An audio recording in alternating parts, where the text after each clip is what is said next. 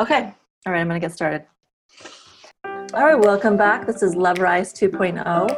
And I just wanted to send a shout out to everybody. I know we've sent a couple of podcasts out to our community and I've gotten some awesome feedback. Fun to hear from you guys again. So it's fun to be back out there.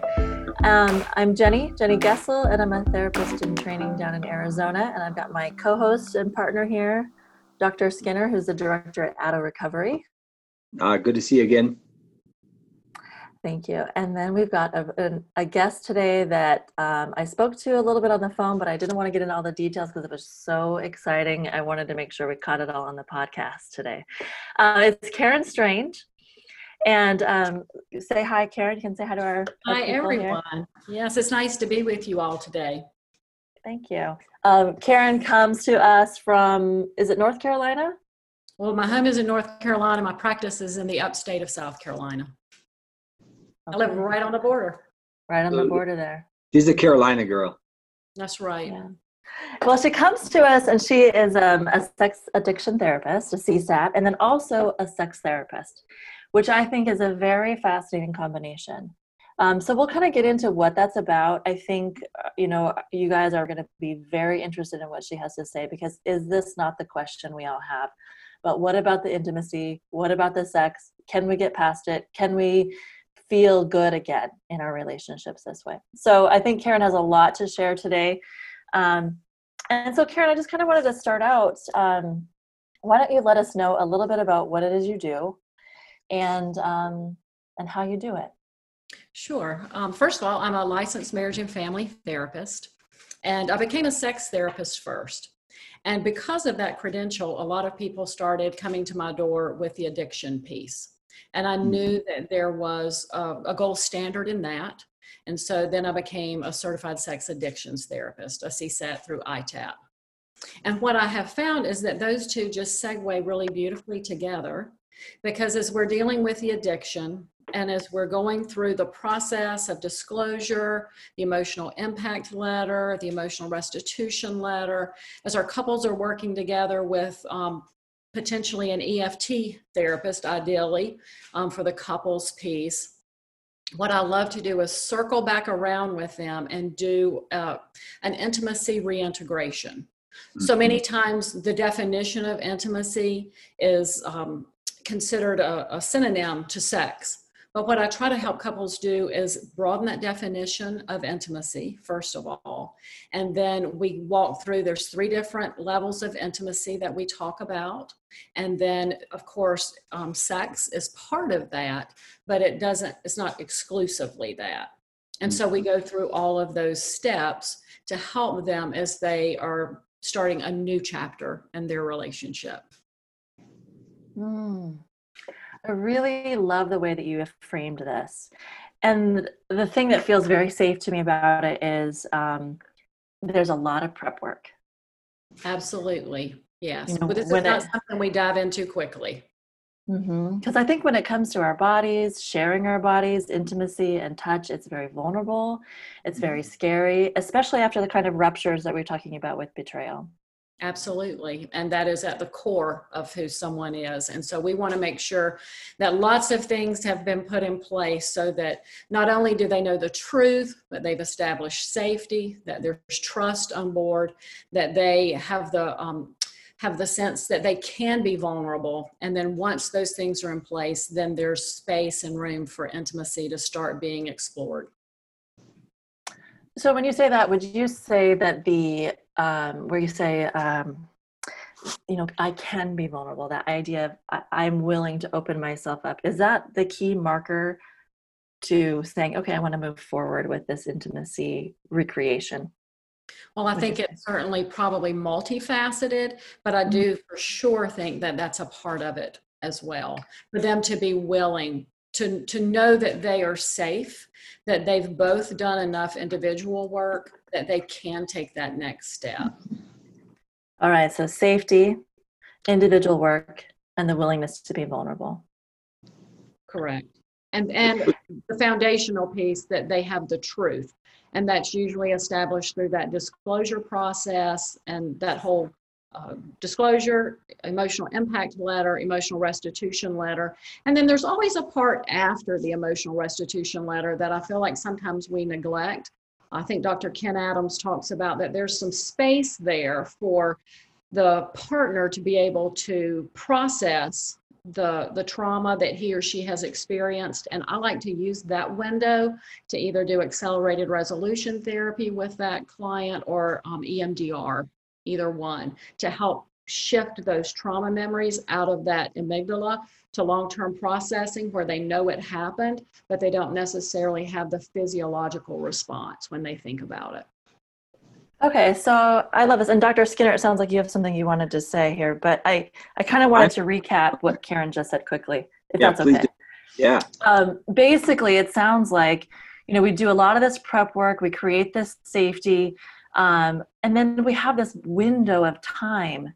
And during this window of time, we're really processing everything that's happened, everything that's fallen into our lap, beginning to feel okay with things, beginning to feel like we can be a whole person, move forward, be open. I love it.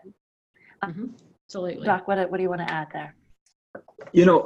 I think this topic is really essential because many of the clients that I've worked with, one of the most common things that I get as they start working through their stuff is, what about our sex life?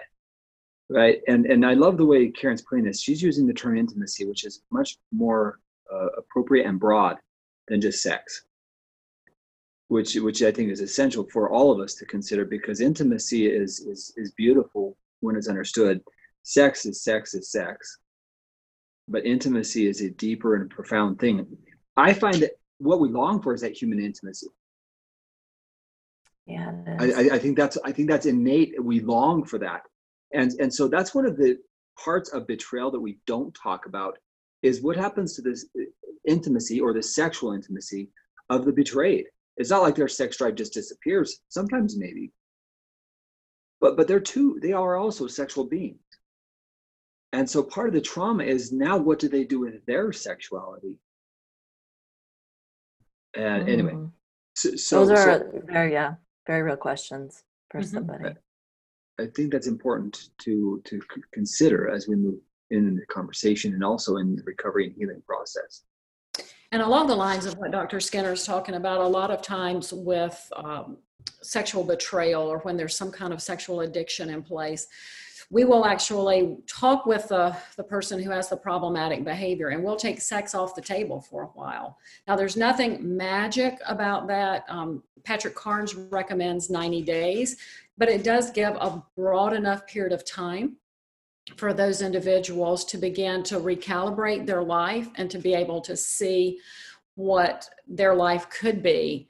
It gives them the time to start connecting with their partner, perhaps in a non-sexual way, like opening the door for him or her, or it would be for him opening the door for her. Just being a gentleman, being kind to one another, because so many times there's been so much tension that it's been impossible for the relationship to even thrive on any level. Let's talk a little bit more about that. I really like what you brought up there, Karen. The idea of taking sex off the table. This is a question that's brought up but has a lot of controversy around it. So tell me, what's your standpoint coming into this with that idea? Well, when I do the intimacy reintegration, we do take sex off the table. If they did it in a 90-day thing early on in their recovery, we're going to do it again. And the reason for that is it gives the couples the opportunity to have what I call a corrective experience. So much of their life, or their intimate life, their sexual relationship has been damaged.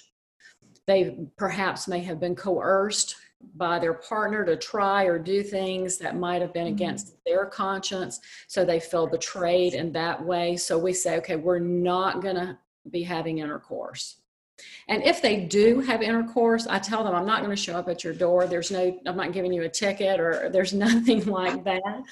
Come on, Karen. Yes, but what I will tell them is what they need to go back and do is do at least 2 of the prior touching exercises. So they go back and they do that just to remind themselves, this is bigger than intercourse. This is about something so much deeper and richer than they've ever known before. Mm. I love what you're touching on here, and I want to dig in a little bit more. Two things, and they're separate, so we'll have to talk about them separately. But one is, how do you see our culture impacting couples sexually with their intimacy, their connection? Well, I certainly think that our culture in many ways has hijacked healthy sexuality. Sex is used to sell everything from hamburgers, obviously, to erectile dysfunctional drugs, the whole spectrum. And I think that people get the impression that everybody's out there having sex with multiple partners. It's always magnificent, and they don't ever recognize what I consider to be healthy sex.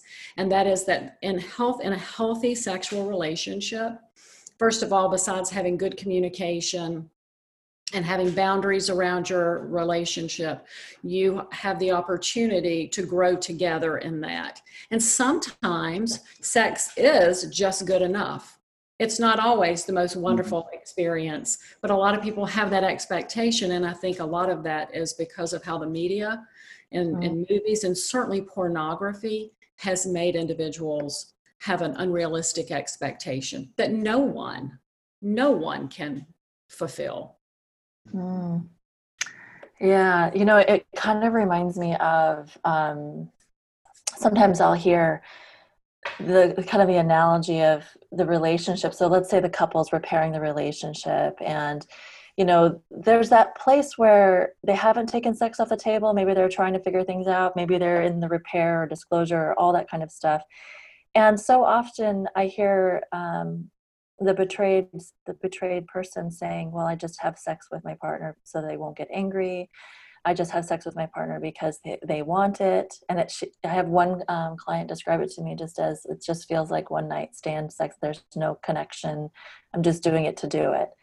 And, kind of talk a little bit about this idea of how we can move past these coping mechanisms of just doing it to do it, or even the idea of shutting it down. We've talked about that a little bit. What do you see in couples when there's been betrayal, and how can they move beyond these things? Well, I think what you're saying is very common in a lot of couples. She will just give in because a lot of times she's afraid if she doesn't, he will go act out. And that tells me when couples share those types of things with me is there's still a lot of healing work that needs to be done. That is an opportunity for me to start broadening that definition of intimacy.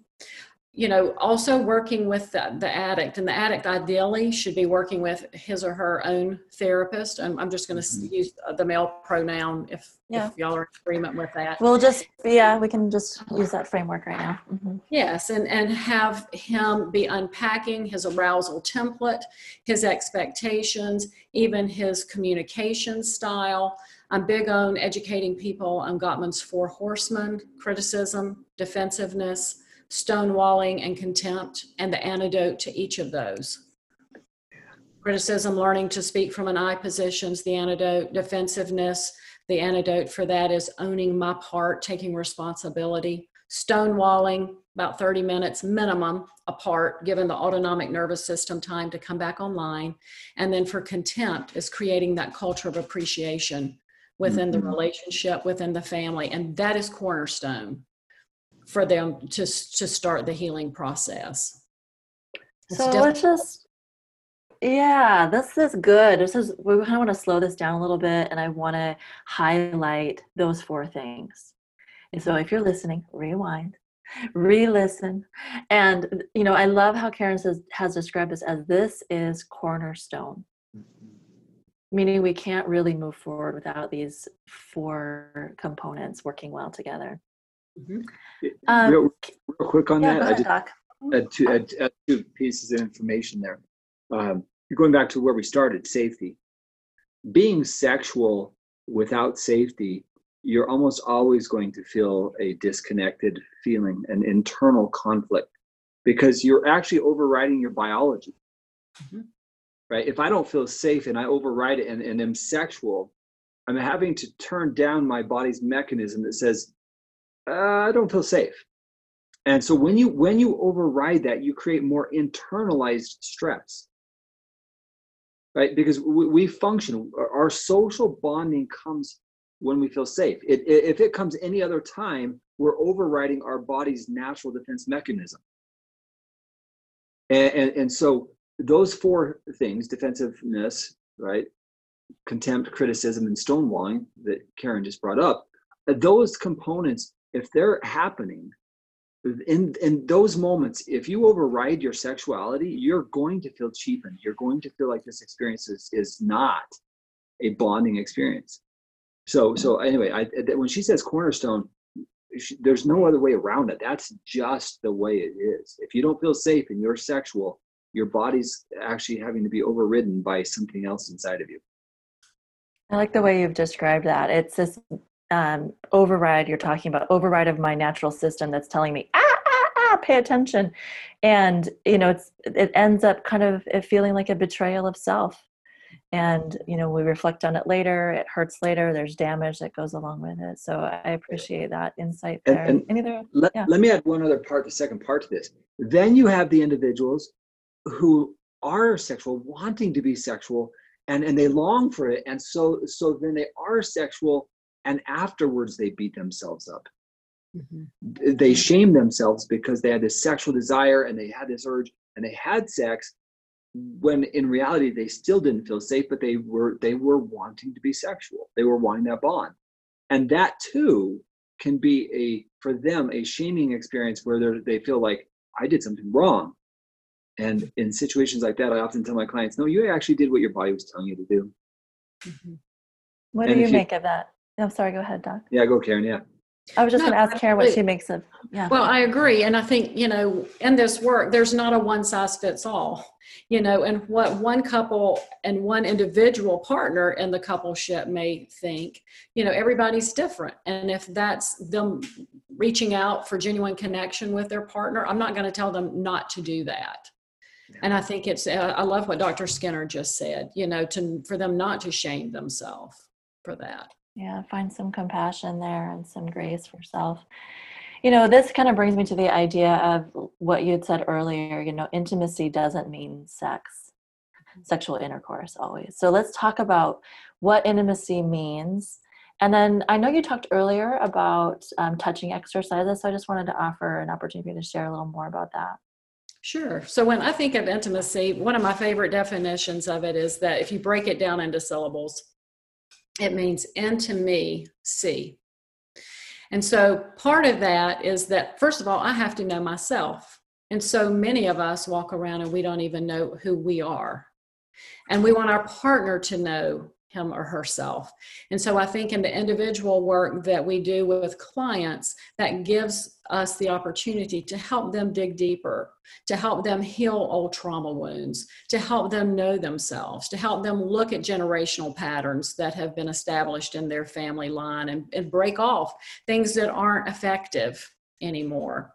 And then as they start knowing themselves, then they feel like they can share themselves with someone else.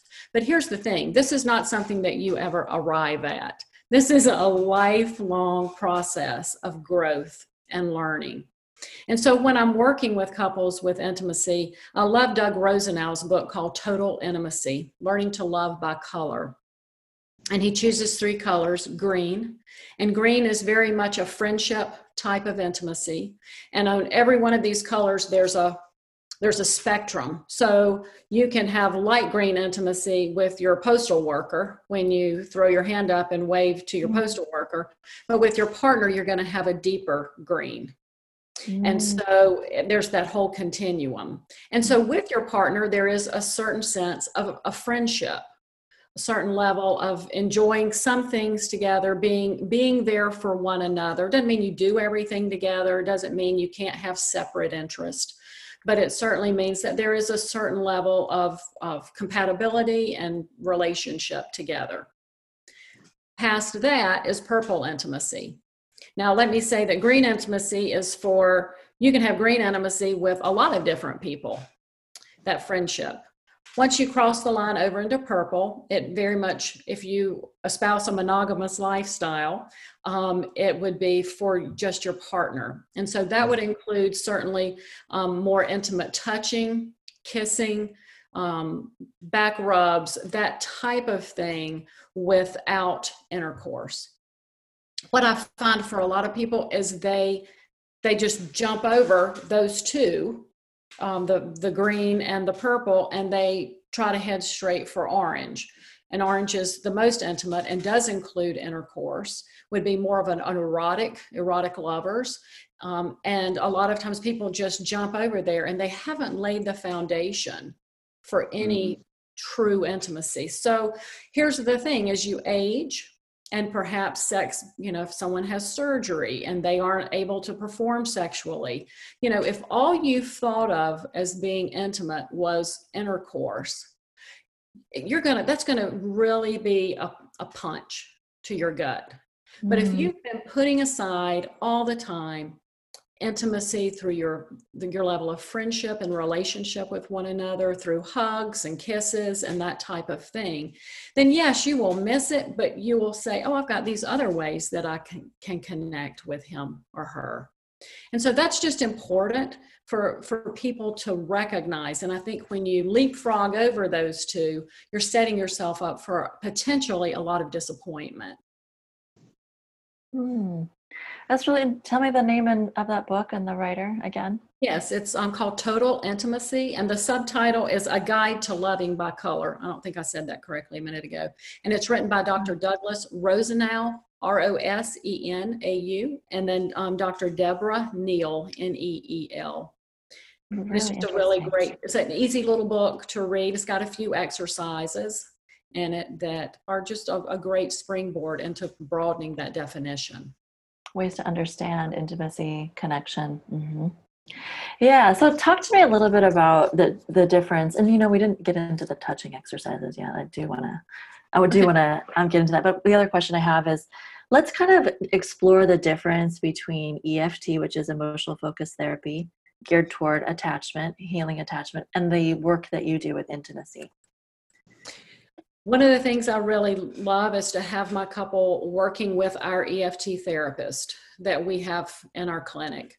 That way there is that sense of they're working on that attachment. And here's the thing. I go back to, I wish we could say, well, we're going to do this first, and then this, but it doesn't work that way. And so typically I would be the last one that they would see. And it would be after there had been some of that attachment work done, some of that the repair business healed. And I would do that. And the way those exercises are laid out are just, they're splendid. The very first one is a foot and hand caress. And I'll have clients kind of balk at that and go, that doesn't have anything to do with sex. But this is what we're doing. We're working on broadening that definition, but also we're giving them the opportunity to do something together. And then we're going to talk about it afterwards and look at the hiccups that might have happened. Like maybe he was doing it and he was doing it, rubbing her foot too hard or too light, and she didn't like it. Well, I want her in that exercise, and there's all these guidelines that we go over with. I want her to have the freedom to say, do you mind changing the way that you're touching my foot? Because first of all, he can't read her mind. And secondly, I want her to be paying attention to what she likes. And so we start, when they come in, I'll say, okay, how did that go? And say, well, there was this issue where this happened. And I told her that I didn't like the way, I needed her to touch me lighter. And I'll say, well, ask her, what was that like for you when he told you that? And give her the opportunity to say, well, it might have been triggering for her. Or it might have been, he might have said it in a way that was easy for her to receive and accept influence for him, and she could just continue right along. So we're looking for those things. There's 31 exercises in all that we do. Some of them are very clinical. It's interesting to me because so many people get snared by pornography when they're very young. And it's almost like their sex life gets stuck right there. So there's a lot of individuals who anatomically are ignorant, who don't understand certain things. And so there are exercises that explore that. Throughout the 31 exercises, there's 5 or 6 exercises where they actually talk about things. So there's questionnaires about their past. There's questionnaires that kind of tap into that romance part, like the first time I saw you, or when I first met you, or when I think about us in 10 years. Those type of exercises that get them into the relationship, talking about, you know, what they've had in the past and what they envision for their future. I want to just address something that was just, I love this slowing it down process, because as you gave the example of pornography, it's rush, rush, rush. What's next? Fast stimuli, go, go, go, go. What John Gottman calls super normal, or super. Or there's a term for it, but it's not possible, the intensity in which the pornographic images are coming. So this process of slowing everything down, even the question of paying attention to what your partner likes, and then paying attention to yourself. With a betrayed client, many times their mind is thinking about, what are they thinking about? What's my partner thinking about? And what we're doing is we're redirecting that to self to say, what feels good to me? Really important step there, because now you're getting them to attune to their own minds, their own bodies, rather than this fast-paced or this fear-based feeling of what is my partner thinking about, and really just what is it that I'm experiencing here. So again, this is a really valuable step, because you're helping people really hone in on what's really great sexuality. This is good. This conversation is really good. You know, I think pornography addiction, even just that aside, we seem so detached from our own bodies. How does my body feel? You know, I have a background in yoga and meditation, and we often say sometimes we live from the neck up. That's what we talk about in our meditations, is living from the neck up. Everything's in my head, everything's in my brain. And when we slow it down and say, what's going on in your chest? What's going on in your gut? How do your legs feel? And that becomes a stumbling, like, I'm not sure. You know, waking up to my own body, what my own body desires or likes and doesn't like. And then also, like you said, giving your partner the opportunity to share what they like, don't like, and then give feedback to how you are touching and being with each other. And that can be a very sensitive, vulnerable space, Karen. So tell us a little bit about how to protect that space so we can make it safe. Sure. And so all of these exercises are very prescripted. So we go over everything at the very beginning. So they come in for session and we decide who's going to initiate. And depending on their schedules, we kind of look at their calendar to see when these events are going to take place to kind of help them. The person who initiates sets the atmosphere. And sometimes if there's children in the home, they might want to send their children over to a friend's house, or, they make plans. This is planned. And part of these lessons, and I'm not saying people can't have really good spontaneous sex. I would never want to take that out of the picture. But what I do want them to see is that the intentionality behind that intimacy has to be online for them. They have to want that. It's not going to just happen. And so knowing that it's just not going to fall down out of the sky. And I do have people that... Can I interrupt? Sorry. I just have a question. Sure. What does that intentionality do for both partners? What I believe and what I see that it does is it says to that partner that this part of our relationship is other than I have with anyone else. It is sacred. It is special to the two of us, and I'm going to make it a priority. And so what that does is just, it keeps that energy. Sexual energy under control is creative energy. And so it just has a beautiful way of that relationship flourishing. And again, it's that intentionality piece. And I'll ask clients, they'll say, well, I just want it to be spontaneous. And I'll say, are you spontaneous? Do you just kind of hope your children are going to turn out all right? Or are you intentional about your parenting? And they'll go, well, I'm intentional. What about your finances? Are you intentional about your finances? Or just spontaneous. Yeah. Yeah. And so helping them to see that anything that's important to them, they make it a priority. And again, not to take away from spontaneity, there's a place for that. And I think that's a lovely thing, but also making it a point to have the other priority. Not to say that the relationship can't ebb and flow, but they always know how to circle back around and reconnect. Wow. Any other thoughts, Doc? I see you there kind of. Yeah. Thinking. So that idea of intentionality, if we really understood it, it really is more purpose-filled living. I mean, if a person, let's go the other direction there. If I'm willy-nilly with my children, don't really care. If I'm willy-nilly with my finances, don't really care. I could just as easily be willy-nilly about sexuality and not care. Right? So I can be in chaos and it feels constantly chaotic, which means maybe I'm used to intensity. I'm used to conflict. I'm used to tension. In contrast with what Karen's suggesting here is a structure. Right? When we have structure, we actually simplify our brains. We simplify this mind of ours because it doesn't have to guess what's next. It actually understands it. When we're in chaos, the slightest thing can throw us off.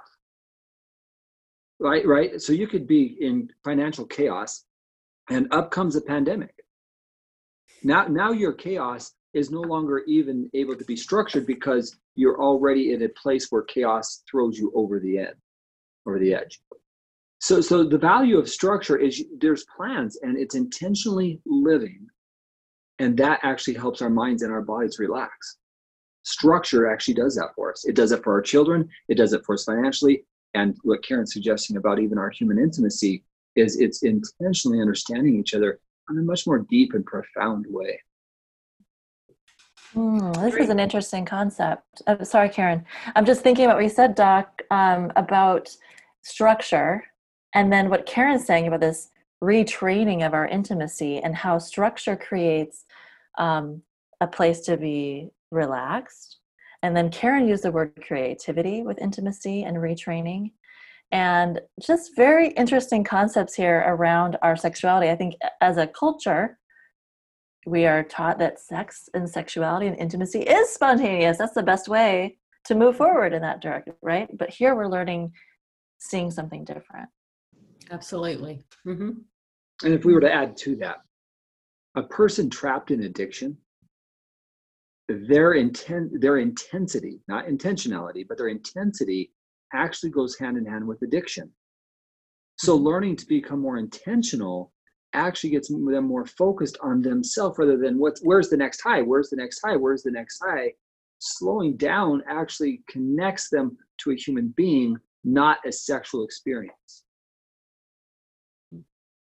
And that's a significant shift to healthy sexuality, which some people say, well, that's boring. No, if you heard Karen, she's not talking boring there. She's talking stimulating, exciting, arousing, curiosity. Mindful. Intentional. Mindful intimacy. Yeah. And if we do it right, then healthy relationships is a byproduct. Sexuality is a byproduct of the healthy relationship. Yeah, and I suppose even Karen, sorry. No. Go ahead, Karen. No, you go ahead. Along the lines of what he was talking about, and I don't know if your watchers are familiar with the website Truth About Porn.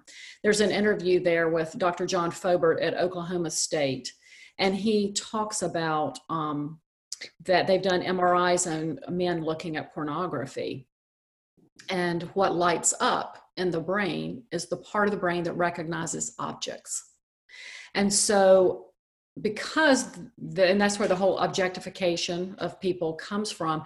And these exercises bring around that human component. This is a human being that has preferences, that has desires, and it gives them, again, a corrective experience. Because so many times they've leapfrogged over that friendship piece, that purple intimacy that I was talking about that can include kissing and hugging, and they've just gone straight to sex.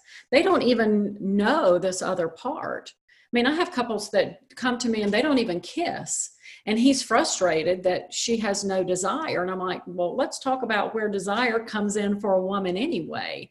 Typically, it's not on the front end. Can be, but usually it's a little bit further down the road for her. And so just that educational piece as well is important in this work. Additional thoughts, Doc? I love the conversation. I think the only other thought I would really add to this is, in the beginning, after discovery of sexual betrayal, this is not the conversation. Mm-hmm. This is the conversation, as we pointed out. And I just want to say this again, because so many times people are like, well, we want to get back sexually. Well, slow down here. We have to deal with individual trauma and addiction. And as we work on our individual recovery, this part is really the final stage of really having meaningful connection and bonding. And this in my mind is like, this is the icing on the cake of recovery. Mm-hmm. And so I think we have to put it in a sequence of times, because many times with people with just discovering this, they want to be sexual, but in truth, they might not be ready to connect sexually. It might be premature. Now, not that they can't be sexual, but it won't be as deep as we're talking here. Mm-hmm. You know, along those lines, I just can't help but think about that time from discovery until they reach and talk with someone like Karen in the therapy room. How can we care for our sexuality in that chaotic time frame? I mean, I know we're working with therapists and other groups and trying to untangle it all. But really, what kind of advice would you give someone who hasn't gotten to that point yet? So for me, when I'm working with them, especially early on, and if there's addiction and we've pulled sex off the table to do a 90-day fast, we're going to start talking about the friendship piece. I mean, I want them to certainly start getting connected, because here's the thing. We talk about the opposite of addiction being sobriety, but truly the opposite of addiction is genuine connection. And so first of all, that's helping them learn to be connected to themselves. And then to certainly with their partner. If they have children, learning to have genuine connection with their children. And so we're going to, and again, work on that, broadening that definition. That's what I think of in that stage. I like that. So like expanding the green that you talked about earlier. I love this piece where you said really knowing yourself. So even expanding the green in yourself, I suppose, you know, expanding the green with your partner, your children, other people that you're close with. Mm-hmm. Healthy people make healthy relationships. So that green, if that's the color, I just wish you would put purple at the end. That just happens to be my favorite color. So, but you need to know orange is his favorite color, so that's why. So I would have done it green, orange, purple, but I'll go with because the concept's really good. Mm-hmm. Yeah, it is a good concept. You know, Karen, I think we'll wrap up here, but tell me, you know, any additional final thoughts you have that you'd like to share with our listeners? Well, one of the things I guess that I hear a lot is early on in that process of addiction recovery, there is a sense of hopelessness. Particularly I see early on with the spouses and the despair that they feel and the confusion, because in many ways they have acted maybe in sexual ways when it was like Dr. Skinner was talking about, their body was saying no, no, no. And so even just, you know, that self-compassion piece, that is so huge, and just life in general. And Kristen Neff, who talks about self-compassion, one of the things she really emphasizes is the difference between self-esteem and self-compassion. And self-esteem means that I'm comparing myself to this person over here and this person. And self-compassion, you're not comparing yourself to anybody. You're just treating yourself the way you would treat another person. And so I think when I think of the work that I think of self-compassion also as being foundational in the recovery work of both of the partners. Yeah, Well it said. is. Yeah. Well said. Thank you so much, Karen. Thank you. It was a pleasure to be here with you all today. You're welcome. And thank you, Doc. Yeah, just one final thought I have is, Karen is really delightful to talk to. And so we've actually invited her to do a part of a couples recovery class. So to our listeners who have been listening today, we at Adult Recovery, Bloom for Women, Path for Men, we decided that there's such a significant need for couple reintegration, learning how to rebuild trust, rebuild a relationship. And so we've invited Karen to do a course with us, which we've already recorded. And in the next few weeks, we're going to be launching this course. It's a 12-week course for couples, their healing, the recovery process.